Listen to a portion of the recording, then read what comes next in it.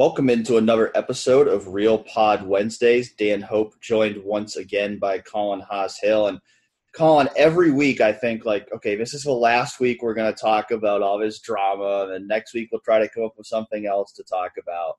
And then so much happens that I feel like we just have to keep talking about this whole Big Ten season postponements, scheduling, all kinds of whatever's going to happen, because there's been a lot more developments in the last week, to the point that we're here recording on Wednesday morning and probably going to do a shorter show than usual, because this is the first opportunity we've had to record. And I think we were worried if we recorded any earlier than this, that everything would change by the time our show published. Yeah, and I'll be honest, Dan, that is still my worry. Yeah. But we're just going to roll forward and assume that we can get this up quick enough that whenever, Donald Trump drops another bomb on us, that we will power through it. But I will be honest, I knew that this was going to get a little bit crazy. On Tuesday, when I see the President of the United States get involved, I just wanted to turn off my computer and say, what has this year come to? Yeah, I certainly don't want us to get too deep in the weeds of Donald Trump stuff on this show, because we are not a political podcast, but just that surreal aspect of it. I mean, it really is crazy that this has now gotten to the point that the President of the United States is calling the commissioner of the Big Ten, trying to convince him to play football this fall. I mean, this is wild that this has gotten to this point, that now the most powerful person in the United States is now involved in this story. Yeah, and listen, there's such a large swath of people who say I don't want to mix politics and sports, but it's almost impossible right now. It really is. I mean, you have people before Donald Trump made this call who are questioning whether there's a political motive for the Big Ten presidents deciding to cancel the season, and then Donald Trump gets involved, and now and everybody knows, this isn't a secret, this isn't political at all, but whenever Donald Trump has gotten involved in anything in the last few years, you might as well just throw up your hands, because things just get crazy, and things I think will get a little bit crazy here, because when he says that he wants the Big Ten to start immediately, that isn't possible. We had heard that the November start date might be something that the Big Ten's looking at in terms of starting around Thanksgiving. But to start it even earlier, I'll be honest, until I saw Donald Trump get involved, I was pretty much at around 0% that would actually happen. And I know you were too, Dan. So, should we still be at 0%, or should we even allow ourselves to think maybe this might have made some sort of a change?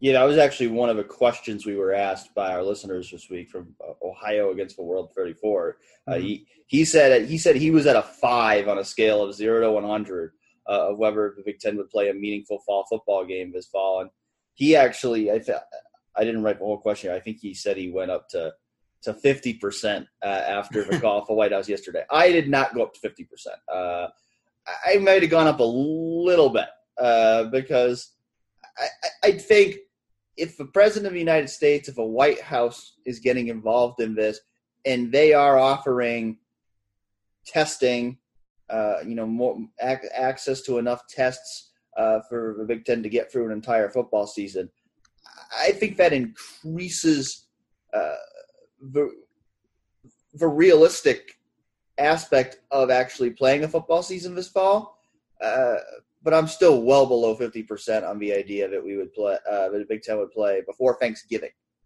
because, like you said, play immediately. That's just throwing something out there.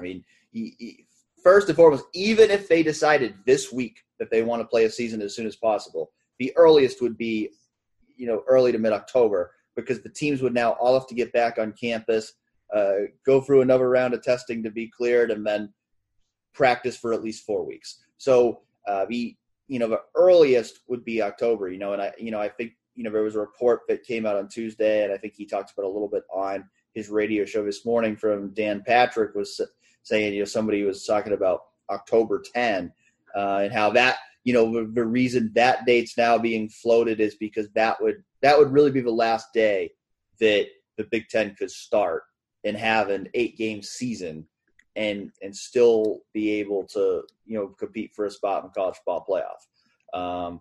If that's going to happen, the Big Ten's really got to make a decision of that like this week because that's like only a little over a month away.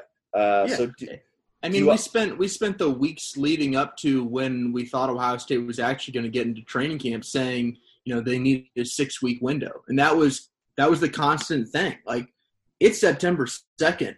The 6-week window starts right now if you actually really want to have that 6-week window to gear up to play football. And that's also not really possible at the moment because Ohio State has most of its players on campus. But that's not really the case with every single Big Ten school. And,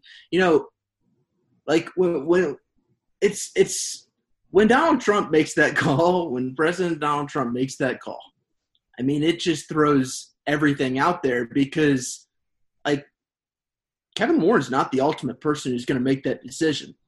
I think the thing that if the White House really wants to help, what it can do is, like you said, it can get the tests ready. And I do think, Dan Wolken from the USA Today, he had an article and he spoke to someone who had knowledge of, the Big Ten's talks with Donald Trump. And, he said that the Big Ten planned to lay out a series of requests for the White House, many of which are yet to be formed and would encompass everything from rapid testing to help with a contact tracing program to medical equipment to resources that would help sports beside football.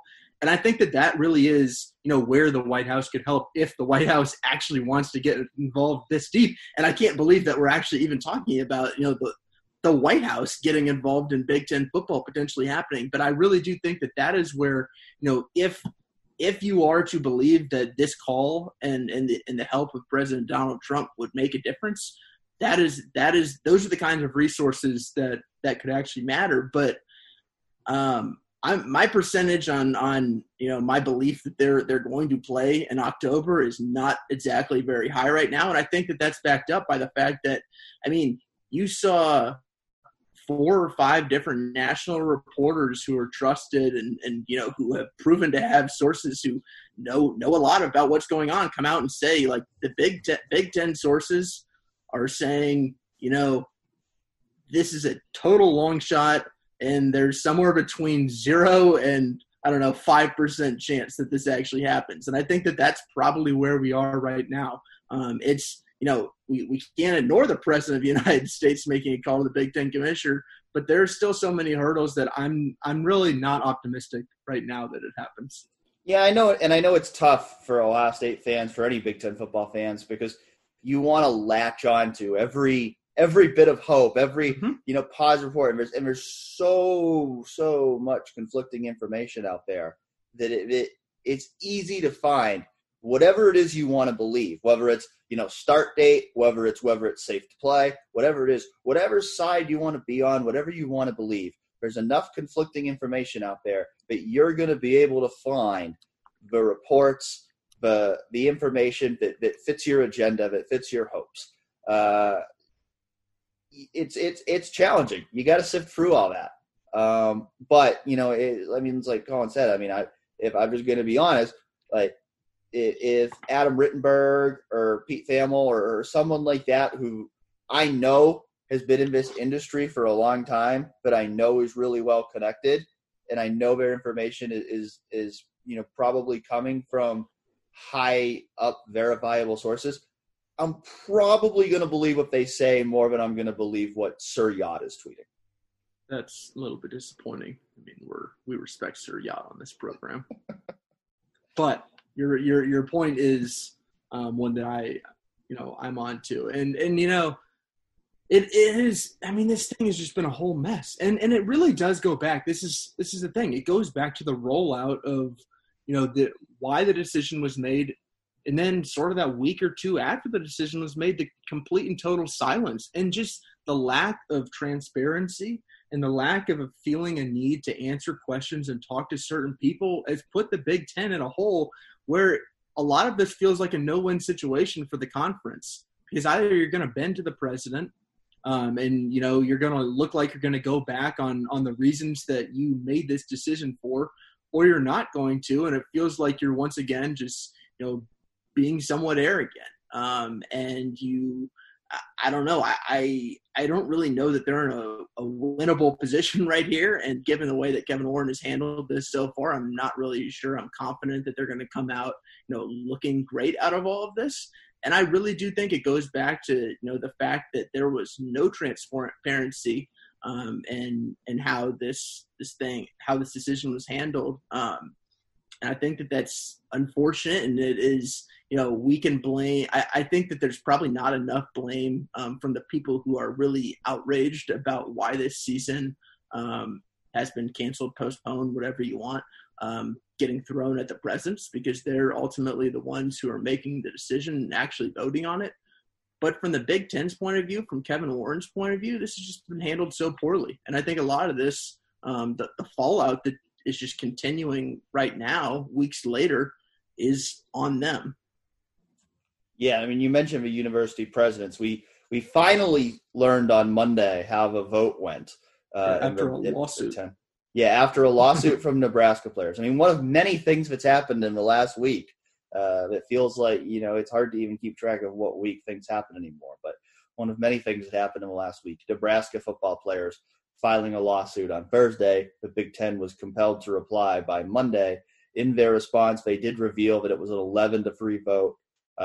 Multiple reports confirming, unsurprisingly, that the three teams who voted against were Iowa, Nebraska, and Ohio State, which have been the three most vocal opponents to the season being postponed. So no surprise that those were the three teams that voted against it. But I think that right there shows you the challenge in terms of, okay, let's say there are discussions right now about maybe October can work. And I don't know if there are, because, even as recently as Tuesday night, Bill Moose, the athletic director for Nebraska, said the earliest they've discussed is Thanksgiving. And we'll get to that in a minute, because I think that might actually be more realistic. But, in terms of, if you really did say, okay, we're going to try to start this thing as soon as possible, the first thing that has to happen is you have to get 6 more university presidents on board, because Big Ten bylaws say you have to have 60% of the presidents to make this decision. So you've got to go from 3 to 9. Are you really going to get 6 university presidents who voted a month ago to not play fall sports to suddenly change their mind and say, yeah, we're going to play as soon as possible? I think that is challenge number 1 right now. If you're one of the coaches or whoever you are trying to convince the decision makers to play a season this fall. Yeah, you hear a lot of talk about you had reports about Ryan Day, Scott Frost being among the coaches who are really trying to make a push for playing in October, playing as early as possible. And you heard that about some ADs too, but the ultimate decision makers are not the coaches and ADs, and they can do all they want. If the coaches were making decisions, Ohio State would be gearing up for a season right now. If the ADs were making those types of decisions, Ohio State would be gearing up for a season right now, but they're not.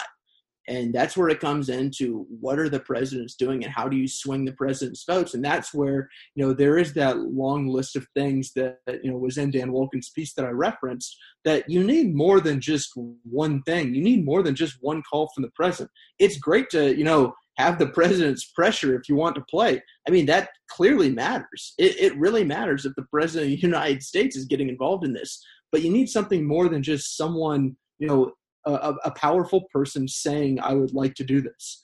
You need some actual action, some reason for people to switch up, their prior votes. And I think that that's the part that is going to be, in my mind, the ultimate hurdle that Ohio State and the rest of the Big Ten won't be able to get over in order to play in October. I think November is conceivable. I don't know if that's any better than January, to be honest. I think that would be a little bit weird to start in November right as the rest of college football is, nearing the end of their season. But I'm not very hopeful about October right now, even though like you go in swings and like there's a moment yesterday or on Tuesday, I'm like, wait a second, like, should I really be like considering this? Like, is this a real legitimate thing that might actually happen? But as we sit here on Wednesday morning, I'm just not too optimistic about it. And I know that a lot of people probably don't want to hear that, but that is just where I am right now.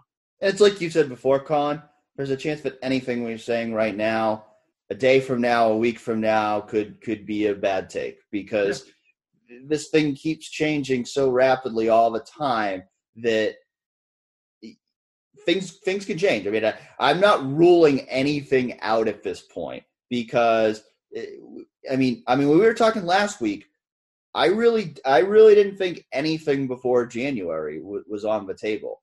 Now I think this November idea is legitimately on the table.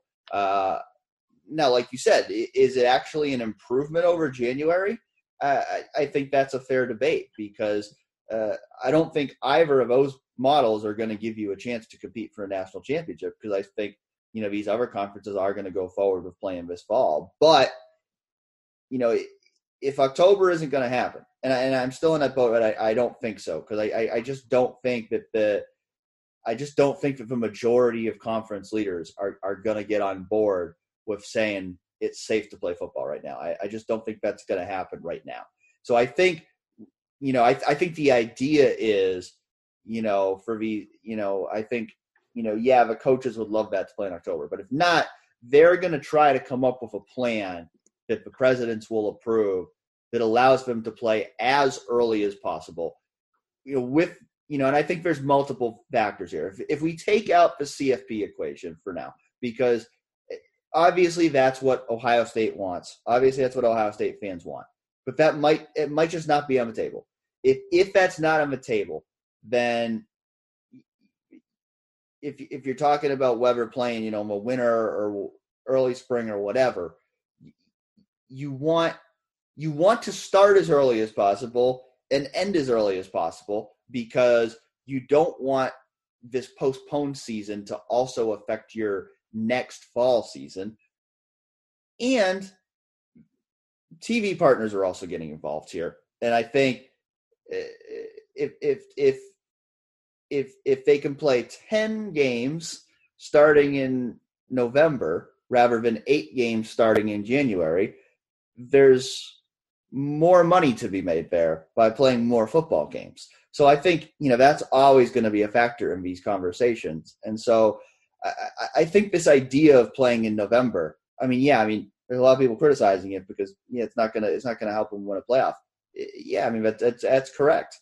And I don't know if it'll make a difference. Do I think Justin Fields and Sean Wade are going to stick around for a season that starts on Thanksgiving? I don't.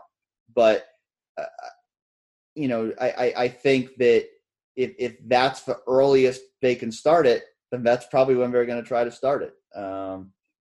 And we'll see if it works. Yeah, I just don't know that I think that's probably worse from a fan's perspective of, how to digest this season when it's going to be a weird season, rather than, if you're going to actually try to play in January, it just feels like at least it's separate. At least it feels a little bit different.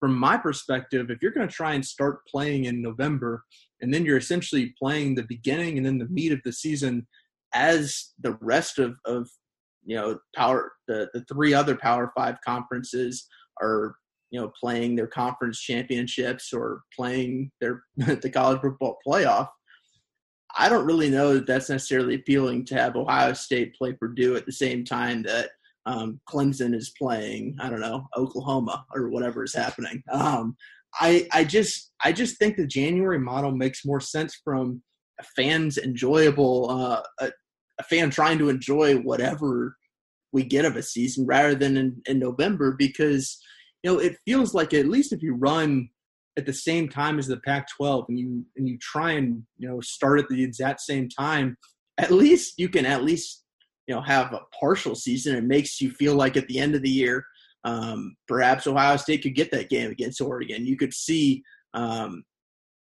teams match up in those two conferences. I'm not really sure that you're able to necessarily do that if you're going to try and start in November at some point. And I also think running the beginning of your season at the same time that the other three conferences in the season, that just makes little sense to me. And I don't really know that there's going to be as much of a market for that as there would be in January. But like you said, TV dollars do run the world, at least when it comes to college football.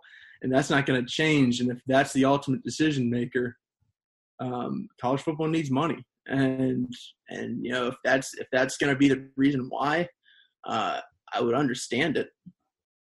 Yeah, I mean, I just think the push right now is going to be let's start as soon as we possibly can. I mean, and I think I guess the way I look at it is if it's not going to be a normal fall season, if it's not going to be a college football playoff type of season, then you just do what you can do. I mean, I think nothing's going to compare to just a regular season that you're on the same wavelength as everybody. So I mean, I kind of agree that it would be better to run concurrently with the Pac-12 and have a Rose Bowl at the end of the year. And I still think that could be possible because I have a feeling the Pac-12.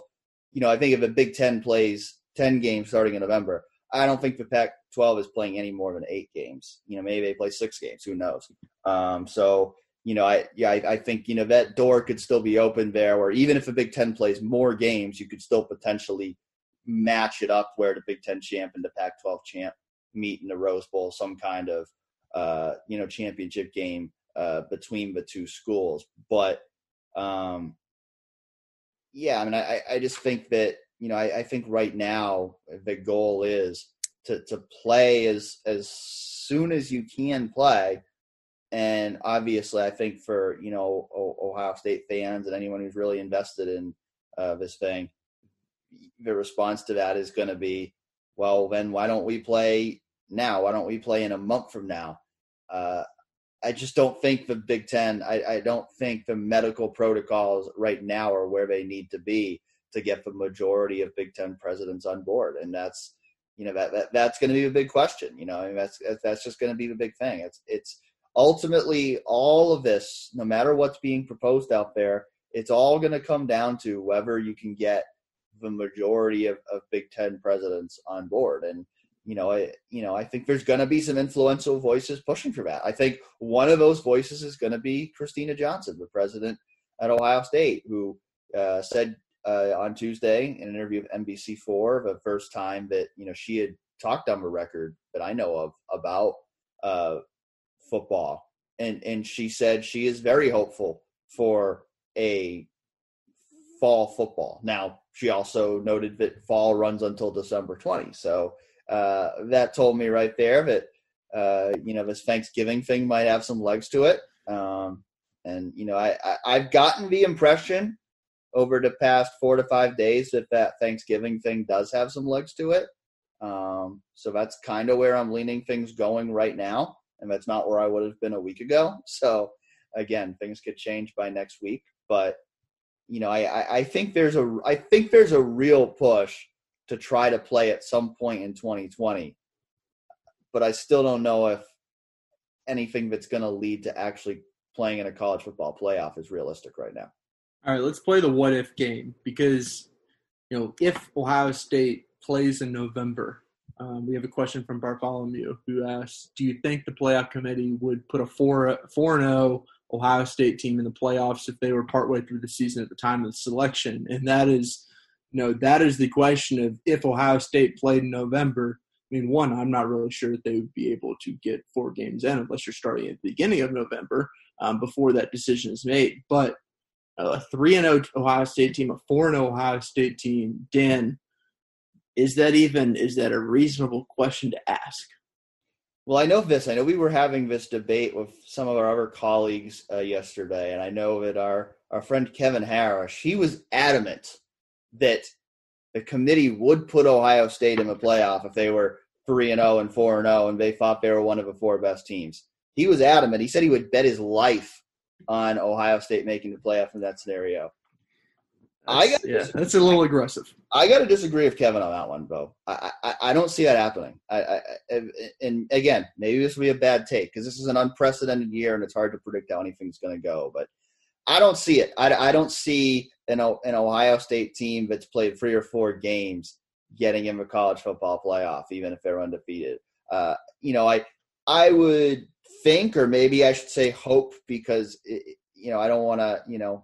Sometimes the college football playoff committee has some weird ideas, but I would hope that they would release some updated criteria at some point before they start ranking teams this year, in terms of minimum number of games played or whatever criteria it's going to be, because it's going to be weird. It's going to be very weird selecting a college football playoff field without everyone being on the same page this year and teams playing less games. And, even between the ACC, Big 12, SEC, you could just have very different resumes to compare depending on how things play out the next few months. So it's going to be a challenge for the CFP committee, but I just don't see it. I just don't see it with if it's the middle of the season and Ohio State still having games scheduled in January.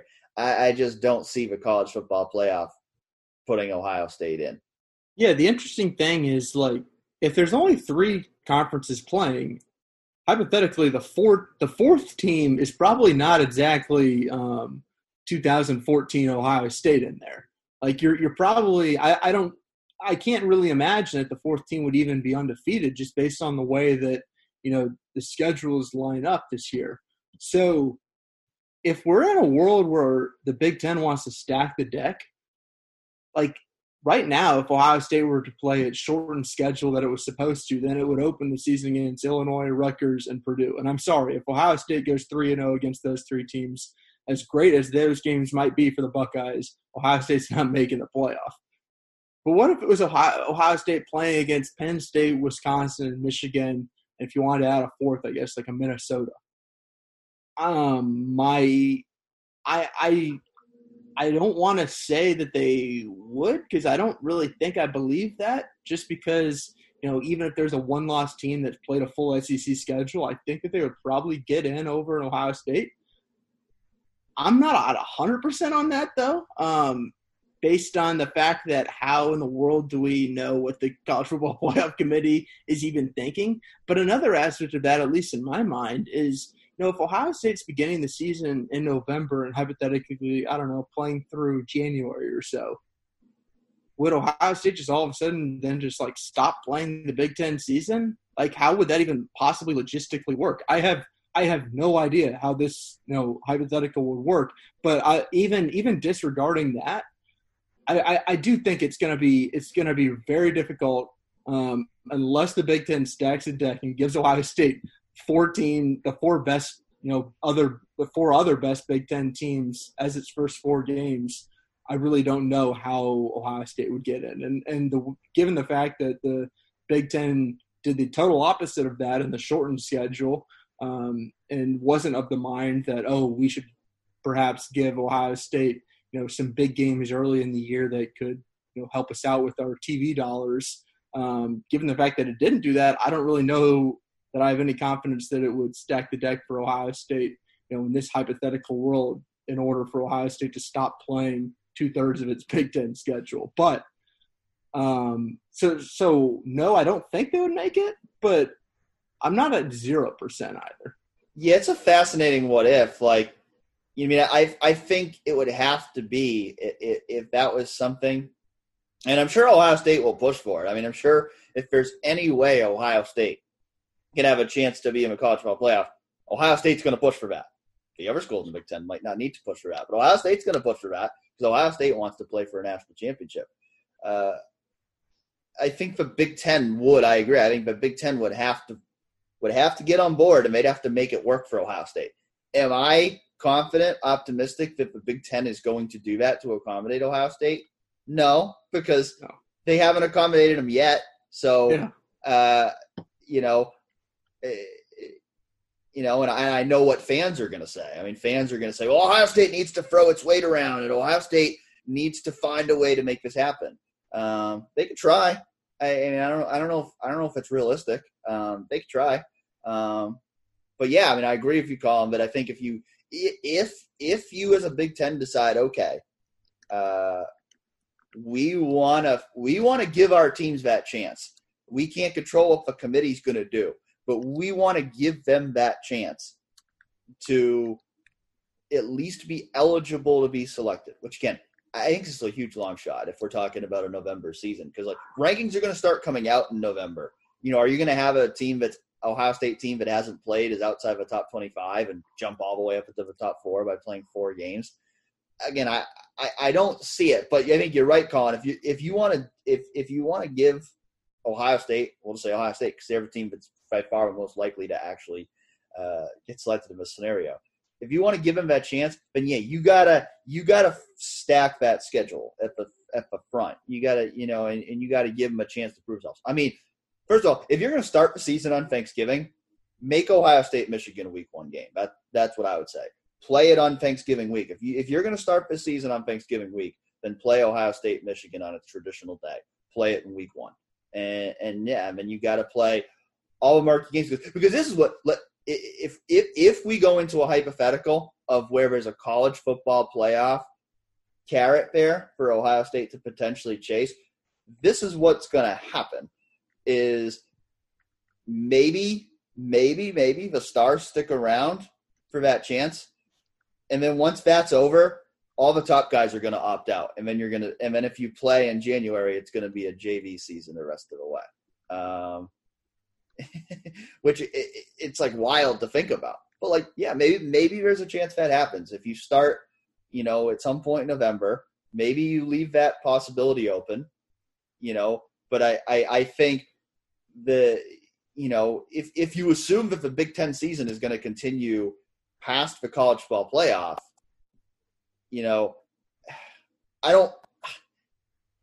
I have a hard time seeing the Big Ten getting on board with the idea of, okay, Ohio State just plays 4 games and then after the playoff they're done.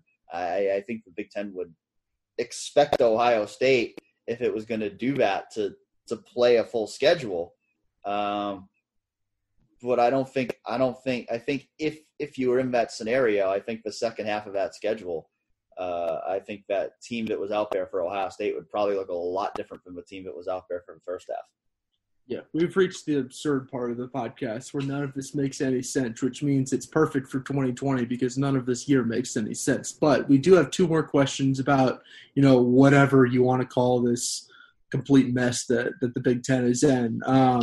First from Gold 68 says, with the Big Ten TV deal with Fox and ESPN set to expire after the 22-23 season, will we see movement among the conference, given the inequalities and revenue losses among conference schools due to the cancellation of fall football? Should Ohio State negotiate a higher than equal share of future revenue? Dan? That's an interesting one. I'll be honest. I think my first response would be I don't really know exactly how these negotiations work well enough to really give a confident answer about this. I mean, I would lean toward no, that being difficult for Ohio State to actually get a higher share of a revenue than other Big Ten teams. I do think that there's a point that if Ohio State really gets pissed off about all this and they decide they do need to start throwing their weight around a little more, that maybe you can influence some change on these things because, I think certainly from a football perspective, there's no question who the most prominent team in the conference is right now, who's the team that's bringing in the most TV dollars. There's no question that Ohio State generates a lot more TV money for Fox and ESPN than Rutgers does. So, do I think that that's something that maybe Ohio State should be pushing for? Perhaps. Do I think it's necessarily realistic for that to happen, though? I have my doubts. Yeah, I'm with you there. The way that Ohio State typically is seen to use its power, I don't really think that it's going to go and demand a greater share of revenue. I just don't. And when you ask about the revenue losses among conference schools due to fall football, I think Ohio State's probably, as much as Ohio State is hit, and it is hit in a huge way, given the size of Ohio State and the size of Ohio State's athletic department and the amount of boosters and the amount of money flowing, I think Ohio State's probably better off than just about any other school in the Big Ten. So from that point of view, I don't really think that that's the reason that would, spur Ohio State to make that kind of decision. I think it is interesting, when Ohio State has the kind of power where if it says, we're going to leave the conference if you don't give us some sort of a higher revenue share, the Big Ten would certainly have to listen if Ohio State put that on the table. But I think since Ohio State hasn't put that on the table, I think that there's, there are reasonable critiques to make that, you can throw your power around a little bit more than Ohio State does just based on the fact that, technically when it comes to the money, that they are equal, even if Ohio State, if you look at it as a brand, as a football program, as an athletic department, I think, it makes a lot more money than almost everybody else in the Big Ten.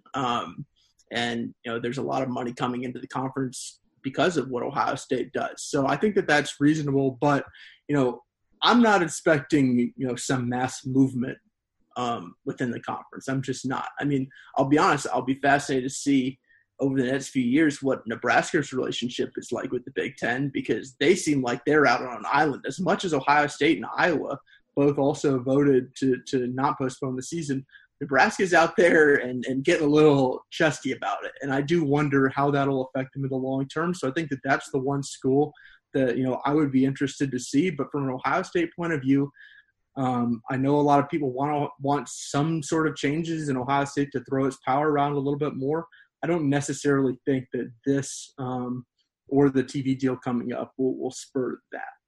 Yeah, and I think the question is, there's a big fan movement going right now about leave the Big Ten. Yeah, that's what I see. But what's the alternative? I mean, I see plenty of Ohio State fans saying leave the Big Ten. I'm not seeing anybody saying what Ohio State should do instead. I mean, is Ohio State going to join the SEC? That's not going to happen. It's not going to happen. Ohio State's not going to join the SEC or, Ohio State's been in the Big Ten for a long, long time. It's in their geographic footprint. Going independent, there's a lot of challenges with that. I mean, if you look at, sure, Notre Dame does it. It doesn't mean Ohio State should do it. I mean, the Big Ten was the most profitable conference last year. So long term, the value is still there for Ohio State to stay in the Big Ten. It's a rough patch. It's a rough patch for the Big Ten. And it's certainly understandable why, there's people that are upset with the Big Ten right now. But long term, do I think it would benefit Ohio State to leave the Big Ten? No. So can they try to throw their weight around more? And maybe should they? Sure. But if any of this results in Ohio State leaving the Big Ten, I'd be shocked. Our last question about this mess, and it's perfect. It fits everything about what we've been talking about. Is I don't know if everybody knows about this, so I feel like I should set this up. There is a Twitter account, guy by the name of Sir Yacht, and it's so absurd that we are talking about Sir Yacht right now on a podcast, but we are. And he is basically reported to have sources who have been telling him things about the Big Ten and, what's going to happen. And, we have two questions about that. One from Bartholomew, who asks, should I trust Sir Yacht to be my primary news source? And Chipperson1 asks, does Sir Yacht have any real sources? I know that you don't know and that the answer is no. But what do you guys think? Which is honestly, that's a perfect way to ask the question, because we're just in this situation where I think everybody's like, he doesn't know anything, right? And then you just sort of look around and you're like, right? I mean, we don't actually think that, do you? But even in the back of your mind, you're like, none of this even makes sense. So, like, should I even pay attention to him? And Dan, I think the answer is pretty clear to both of us that the answer is no, he doesn't have sources. No, you shouldn't follow him. But I am fully understanding of why we're actually bringing up his name right now. Yeah, I mean, it's like you said. I mean, it's such a weird time that it's like you just can't rule anything out. So it's like I totally get why people latch onto that. And I mean, here's the thing: he might hit. I mean, you throw enough darts at the board, you might hit the bullseye at one point.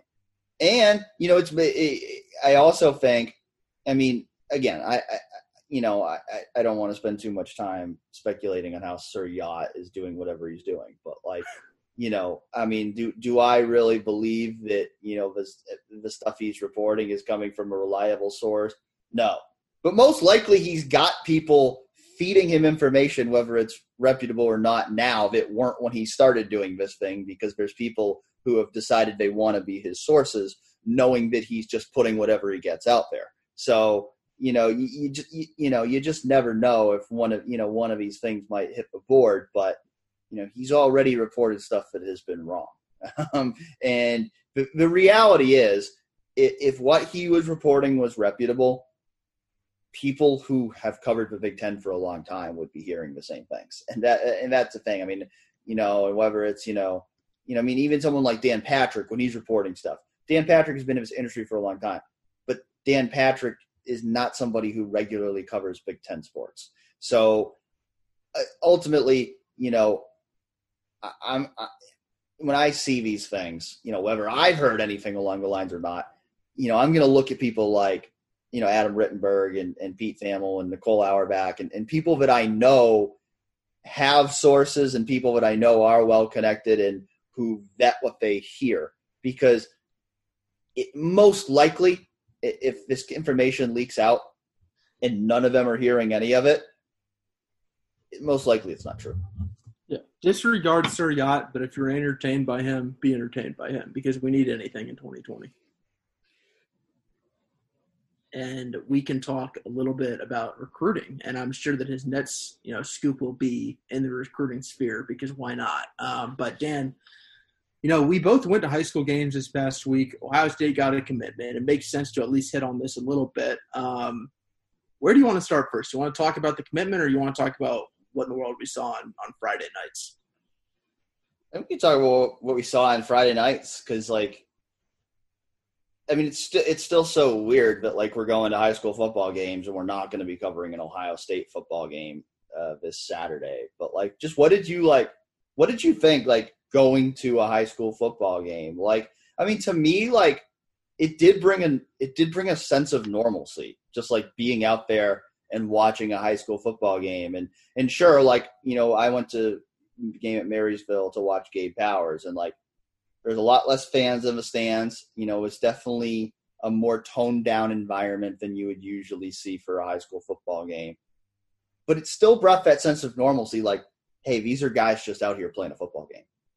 Yeah, it was really weird because I'm not really 100% certain that playing football, high school football in Ohio, is the right idea. I'm not saying it's the wrong idea. I'm just not 100% on board, just because when you're talking about, why – what would be the safest way? I think having a lot of testing would be the safest way. And when that's not happening, I think that, and we're putting dozens of players onto the field to play football, I think, who aren't tested, I think that's a little bit of, I would have understood why Ohio would have pushed the season back. But, the fact that it was being played, it was fascinating to actually be there and be covering a game and, be on the sidelines for a game where, on the field, it was pretty normal. It felt like a normal football game. I think that there were a little bit of rough patches where, one, it's high school football, so not everything's going to be perfect. And two, these off seasons for these schools have been so incredibly different than what these players and coaches have been used to that it's just impossible to be able to prepare in the way that you normally would. But also, there were a decent amount of fans there. It's not like the stands were packed by any means, but there were a decent amount of fans on both sides. It felt like high school football to me. It really did. You didn't have maybe the raucous crowd that you would normally get at. I was at Mentor in Medina, and when you have two D1 teams like that, typically the crowd would be a lot louder than it was. But on the field, it felt like normal football, which was. It was nice to see. I'll give him that. I know you got a chance to watch and talk to Brennan Vernon. I know you were talking about him last week, and you were excited to kind of share your thoughts on him. So what would you like to share about Brennan Vernon? Yeah, Brennan Vernon's the 5-star 2023 defensive end from Mentor who, he's the number 9 prospect in the country. So, yeah, I was really excited to see him. I'll say this, like, he was pretty quiet for a guy who's rated that highly. You just come in and you're like, am I going to go see Chase Young go play football, basically? Am I going to see a guy go get 6 sacks? And he didn't do that. But he still had a good game. I think Medina, what its game plan was essentially we're going to try and throw the ball really quickly, and then when his quarterback got hurt in the second half, they ran the ball a lot. So it's not as if Brennan Vernon had a ton of opportunities to go after quarterbacks. But it was, it was great talking to him after the game because, we never know what we're going to get when we go talk to a recruit for the first time because – these are just kids. Like Brennan Vernon is a sophomore in high school.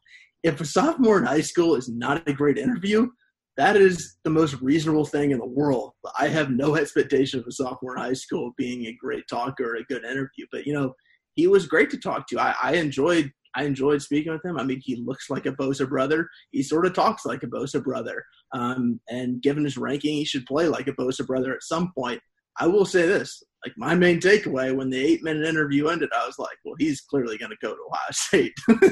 And maybe that's unfair because he's, 2.5 years from even being able to sign a national letter of intent.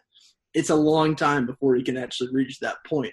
But, the way he speaks about Ohio State and the reverence he has for the Buckeyes, it would be a shock to me if he ended up anywhere other than Columbus. And that, that's sort of what I expected before I went and talked to him. And that was only reinforced after speaking with him.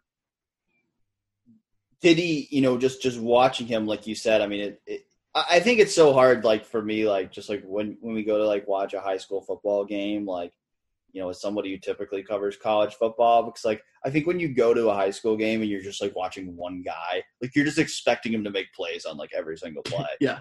So it's like it's totally unfair. It is like it's hard. Like I think you grade him on such a steep curve that you're expecting a lot. Like I know the game I watched with Gabe Powers, like the other team really just they were basically running all their plays away from him. So he didn't make many big plays because they were running the ball away from him. They were throwing the ball away from him to try to take him out of the game plan. It didn't work because they got shut out.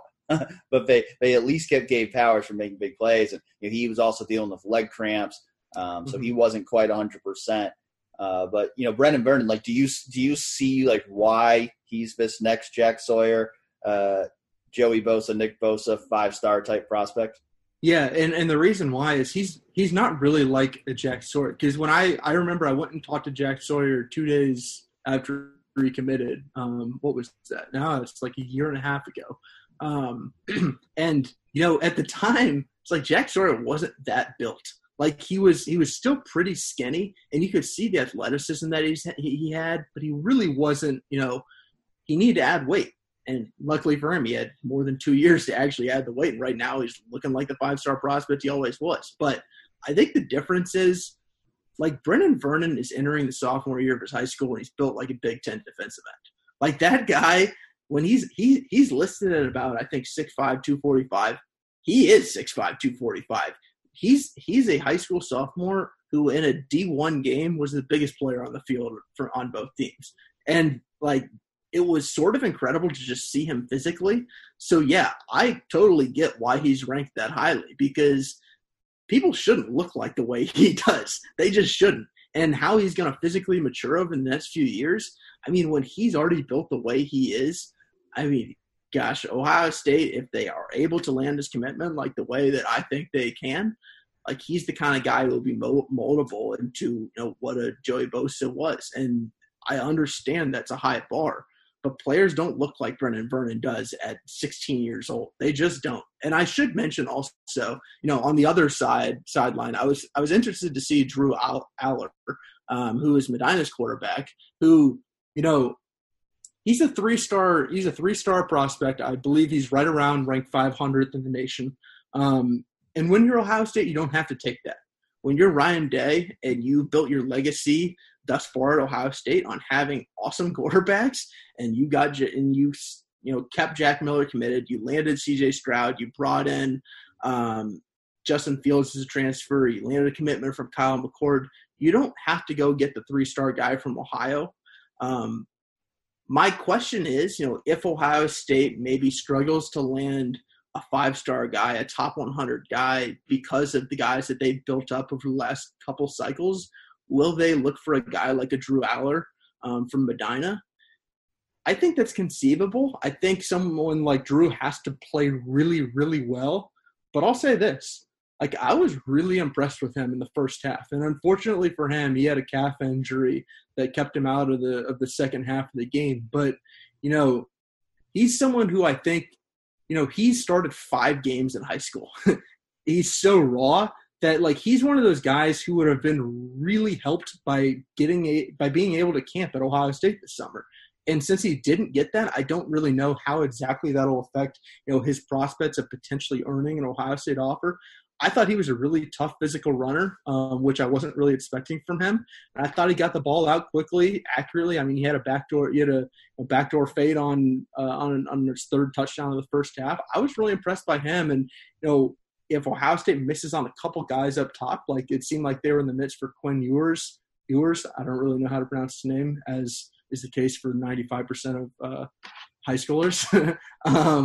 Who he committed to Texas, the number 1 prospect in the country. If Ohio State misses on 2 or 3 other guys like that, could someone like Drew Aller be in the midst for an offer?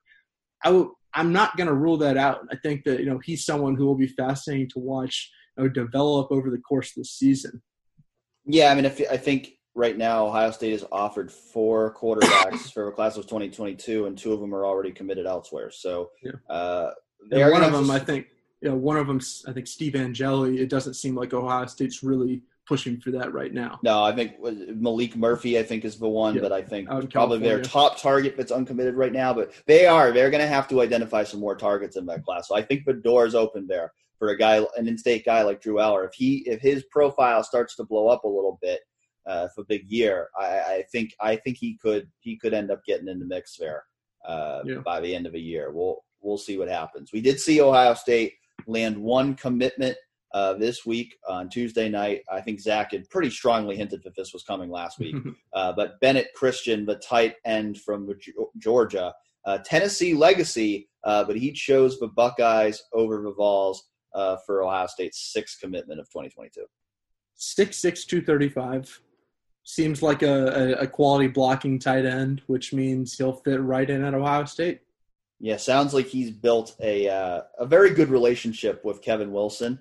So I think that played a big part. He actually visited campus on his own dime. Just visited campus because it's still a recruiting dead period. So he didn't actually get to go into the Woody Hayes Athletic Center, meet with the coaches, any of that while he was on campus. But, was able to visit Columbus, loved what he saw, loves the relationship he's building with those coaches. So Buckeyes, 1 tight end in the 2022 class. And based on everything Zach told us, it's looking like 2022 could be a 2 tight end class for the Buckeyes. Good start. It's worth mentioning. I think Benji Gosnell is the guy who, it seems Ohio State is sort of targeting as that 2nd tight end. And, Ohio State's trending with him, and he's ranked right around 250th in the country, which is, if you're going to bring in a tight end class, that's sort of what you want. If you're Ohio State, you're probably not going to go out and grab the next Jeremy Ruckert every single year. And I'll be honest, I'm not really 100% sure that, getting a Jeremy Ruckert is any more important than getting a Luke Farrell, if that makes sense. The way that Ohio State uses its tight ends, a lot of what they want to do is they want guys who can block, and they want guys who will be around for 4 or 5 years. Preferably. And I think that, these guys, Bennett Christian he's that kind of guy. And I think, given the fact that, Luke Farrell is a 5th-year senior, who knows if he'll play again for Ohio State. Jeremy Ruckert's a 3rd-year junior. Jake Hausman's a 5th-year senior. It's time to, turn the page with Ohio State tight ends, and Bennett will be important in doing so. All right, we'll wrap up this week's episode of Real Pod Wednesdays with our 3 Things We Think segment. Colin, what's one thing you've been thinking about this week? I mean, I feel like I have to start with like something that it's almost unbelievable that we didn't talk about because it was it's such a big deal in Haskell Garrett's life. But obviously for a lot of, fans and whatnot, there's a lot to talk about in the Big Ten and Ohio State. But, Haskell Garrett on Sunday night, I believe, or was it early Sunday morning, got shot in the face. And right now, he's already back at home. And, the story that he told police is, he saw a fight between, or an argument between a man and a woman who he did not know. And, he went over there and, the man turned and took a shot at him. And, the police report says they found him with a through and through wound to both cheeks, which is pretty terrifying to think about. And when you hear that, you think, just a few inches differently. We could be talking about a totally different, just completely tragic story. So I think the fact that he's already back at home, it's great news, and you almost can't believe it just based on what happened. And that's a terrifying thing to even really think about someone going through. And I'm just glad he's, back at home healing up already, and it honestly pretty quickly. Yeah, I'm right there with you. Really, really scary situation. I'm really glad we're not talking about a tragedy this week, because we easily could be. So really glad that he's alive, that he seemingly avoided any catastrophic injuries, that he's going to be able to make a full recovery, and hopefully whenever this season starts, hopefully we'll see him out there, because that this is a guy who's going into his senior year, and I think back to guys like Devon Hamilton and Jayshon Cornell last year. I think that's the kind of position that he's in going into his senior year at Ohio State. And, maybe he's here for 2 more years now because of the NCAA giving everyone an extra year of eligibility. But he's one of those guys who I think has had kind of a solid career so far at Ohio State. But, maybe if he can have that big senior year, he can really legitimize himself as an NFL prospect. So, I think, obviously, in this scenario, anything football related is very much secondary to just life. But, I think he's someone who really has, visions of having a big senior year. So hopefully, he will be able to fully recover by the time whenever the Buckeyes are able to play again. And, hopefully he'll be able to, get back out there with the team. Dan, what's your first thought? Well, I feel like I have to start with this because it was just something that I thought was ridiculous when the Big Ten released a statement on Monday following the revelation that the vote had been 11-3. In the last sentence of the statement, the Big Ten said, the Big Ten Return to Competition Task Force will continue to be transparent as it actively considers options to get back to competition when it is safe to play. And what I think is, how can you continue to be transparent about something that you have not even started to be transparent about? Because transparency about options to get back to competition, that means talking on the record about what you're working on, what you're planning to do. And as of now, that has not happened. The only communication that's come from the Big Ten is people leaking things to select reporters.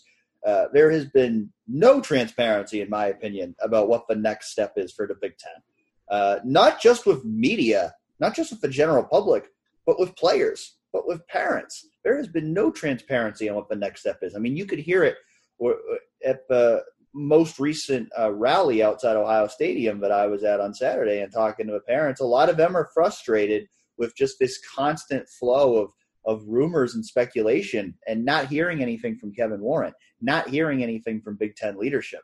So I just thought that was a ridiculous line to include in the statement, that you would continue to be transparent, because you've got to start being transparent to continue to be transparent.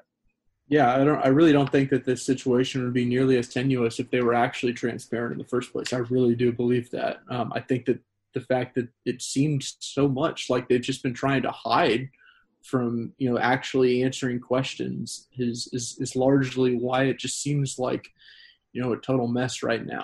And I agree. I mean, when you see a statement like that, it's like, do they know what they're saying? I don't know. And it's kind of been the whole way this whole thing has been with the Big Ten. It's like ever since these last 3 weeks, it's just vague statement after vague statement. And that's why people are so frustrated, is because you're just not coming out and actually explaining these things. You're not coming out and talking to the public.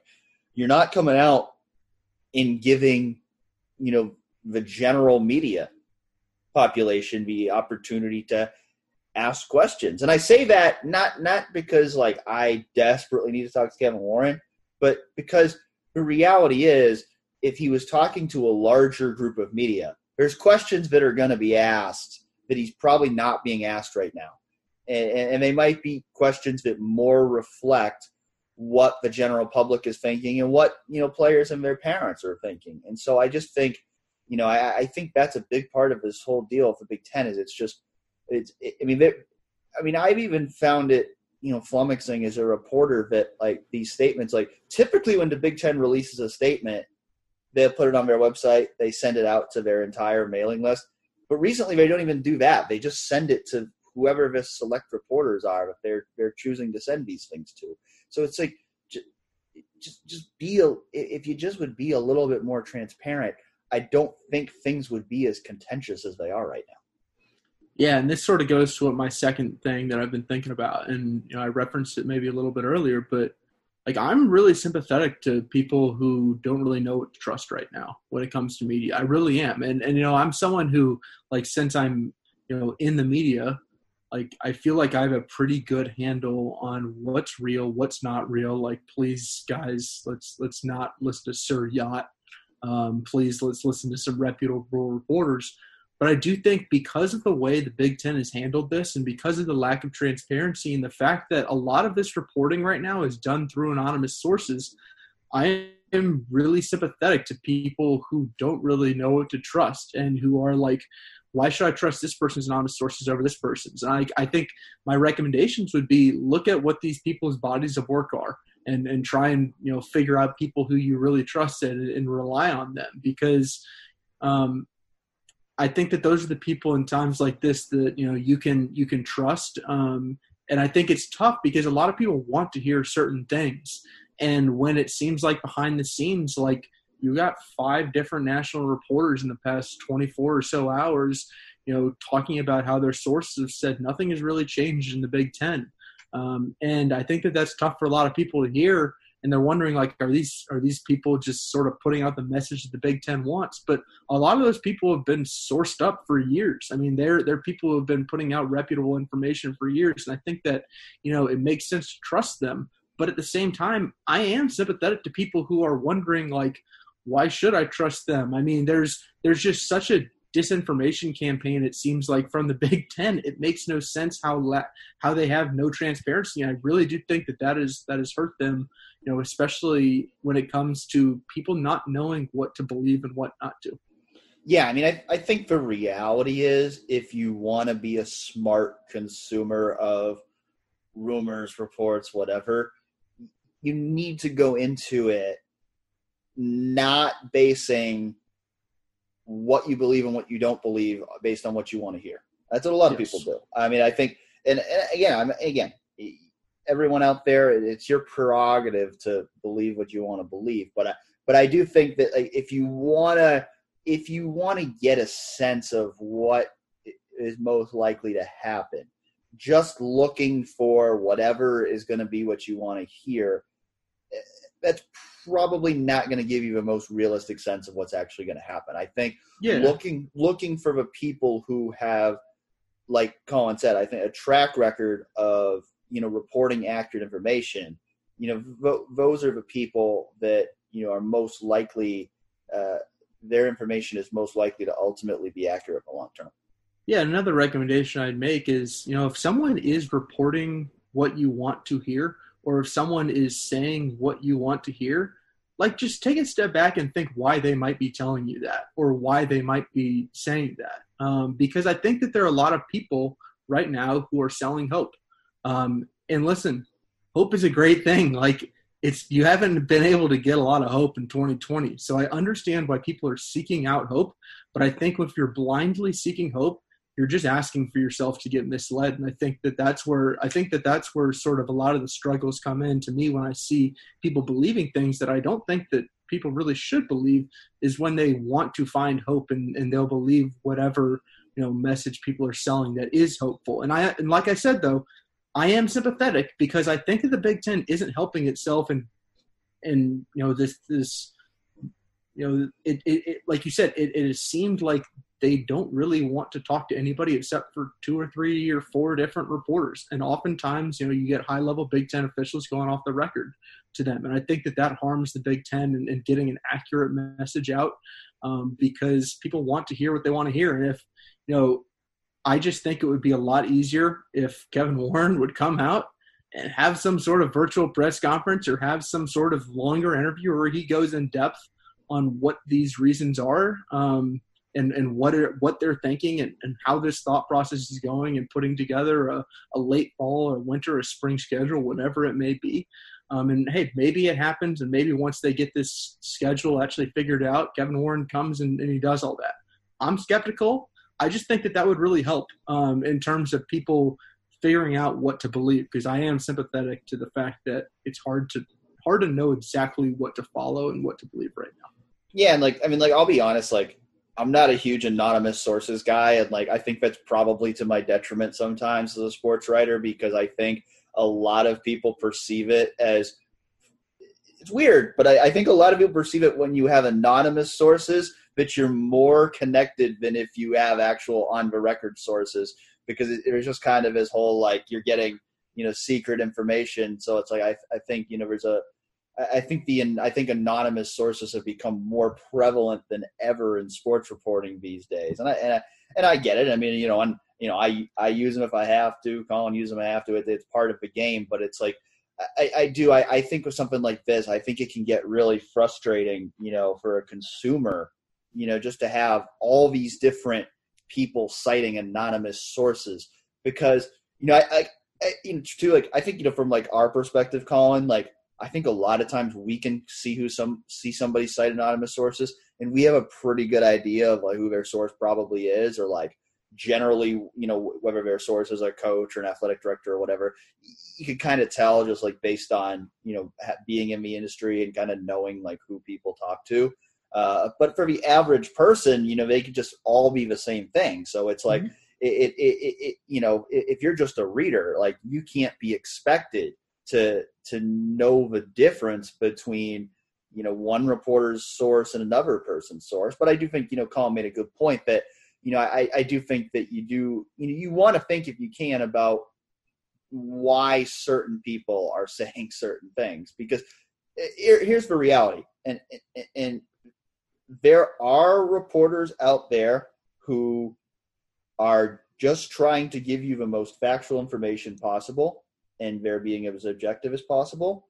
And there are reporters out there, or in some cases, I shouldn't even call them reporters. They're just people that have an agenda they're trying to push, and they are giving you whatever information they possibly can to push that certain agenda. And I think the way these things go a lot of times, I think it gets flipped to where the people who are actual just reporters, that people think they're the ones that have the agenda, and the ones who have the agenda are the ones that people think are just reporting the information, because the people who have the agenda might support what they want to believe. So, it's difficult. It's difficult. And I understand, if you're an Ohio State fan, just wanting to, hear whatever information would result in the best outcome.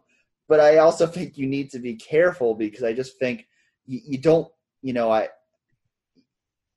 there's a lot of people trying to get their certain agendas out there right now. And this thing could keep going. I mean, this thing could keep going for weeks. And I'm honestly at the point, to be completely honest, I just want the Big Ten to make up its mind to settle on something and just commit to it and move forward, because this is exhausting. this back and forth every day. And I would really prefer if the Big Ten would just make its decision and we can just move forward. And it might not be the decision we all want, but I would really prefer that they just move forward and just commit to it. But I'm not sure. I mean, the way this thing's going, I have a feeling we're in for a few more weeks of this, at least, of back and forth and trying to figure out what the hell's going to happen. Yeah, I mean, who knows? Ryan Day, I remember him saying that he wants the schedule to be figured out in weeks, not months, and we are about 1 week away from it reaching a month. So yep. who knows? But, Dan, what's the second thing you've been thinking about? Well, I want to go back to the rally that went to on Saturday because we had mentioned this last week, and I think we had said that we were worried that the rally was going to be, quote, embarrassing for Ohio State. And so I just want to give Ohio State fans credit in that I honestly think their behavior was better than I expected at the rally on Saturday. I did not think there was anything at the rally that was, egregious. I think back to 2 years ago when there was the rally outside Ohio Stadium for Urban Meyer, during the Zach Smith saga. And that was embarrassing. That was embarrassing. I don't think there's any question from my view that was embarrassing. That was not a good look. I thought Saturday was completely fine. I thought the parents that spoke were, very passionate about their sons getting the opportunity to play, but I thought, everything was very reasonable.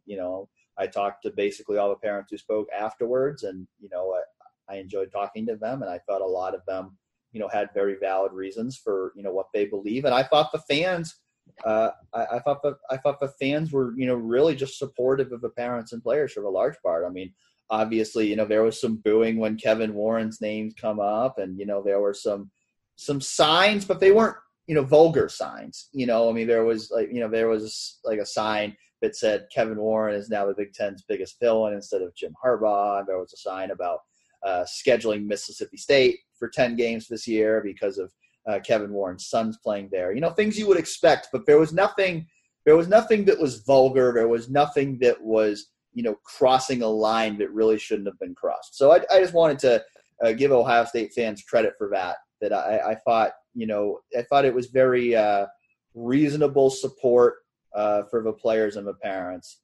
And I thought, after we said that we thought it might be embarrassing last week, I thought it was important to say that I don't think that was the case. Yeah, I agree. And to be honest, that was going to be my third thing that I was going to mention too, because I had the same reaction. I was a little bit worried at 10 a.m. that I was an hour away from seeing Tennessee Jeff show up with a Kevin Warren head, and that was not going to be a great look. And thankful he didn't do that. I tuned in for a good bit of the speeches, and I thought the speeches were passionate. I mean, they were exactly what you would think. I think Randy Wade's a good leader of that stuff. He really is. He knows how to get a crowd fired up. He knows how to get a message out to both fans and media. You got to give him props. And like you said, it was pretty professional for something that was just thrown together by an Ohio State football parent. So yeah, it definitely wasn't embarrassing, at least in my mind, at least from the content of the rally. I'm sure there are people out there who are wondering, why are you protesting this? And there's so much going on in the world. And I think, if you want to make that point, go ahead and make that point. But I don't think the content of what happened in the rally really, was anything other than what Ohio State parents would have hoped for, which was getting the message out, keeping it in the news, and, getting their points out. And honestly, the bar is pretty low still. The bar is can you give us some transparency, give us some answers, and talk to us? And again, if that's the ask, that's not a lot. It really isn't.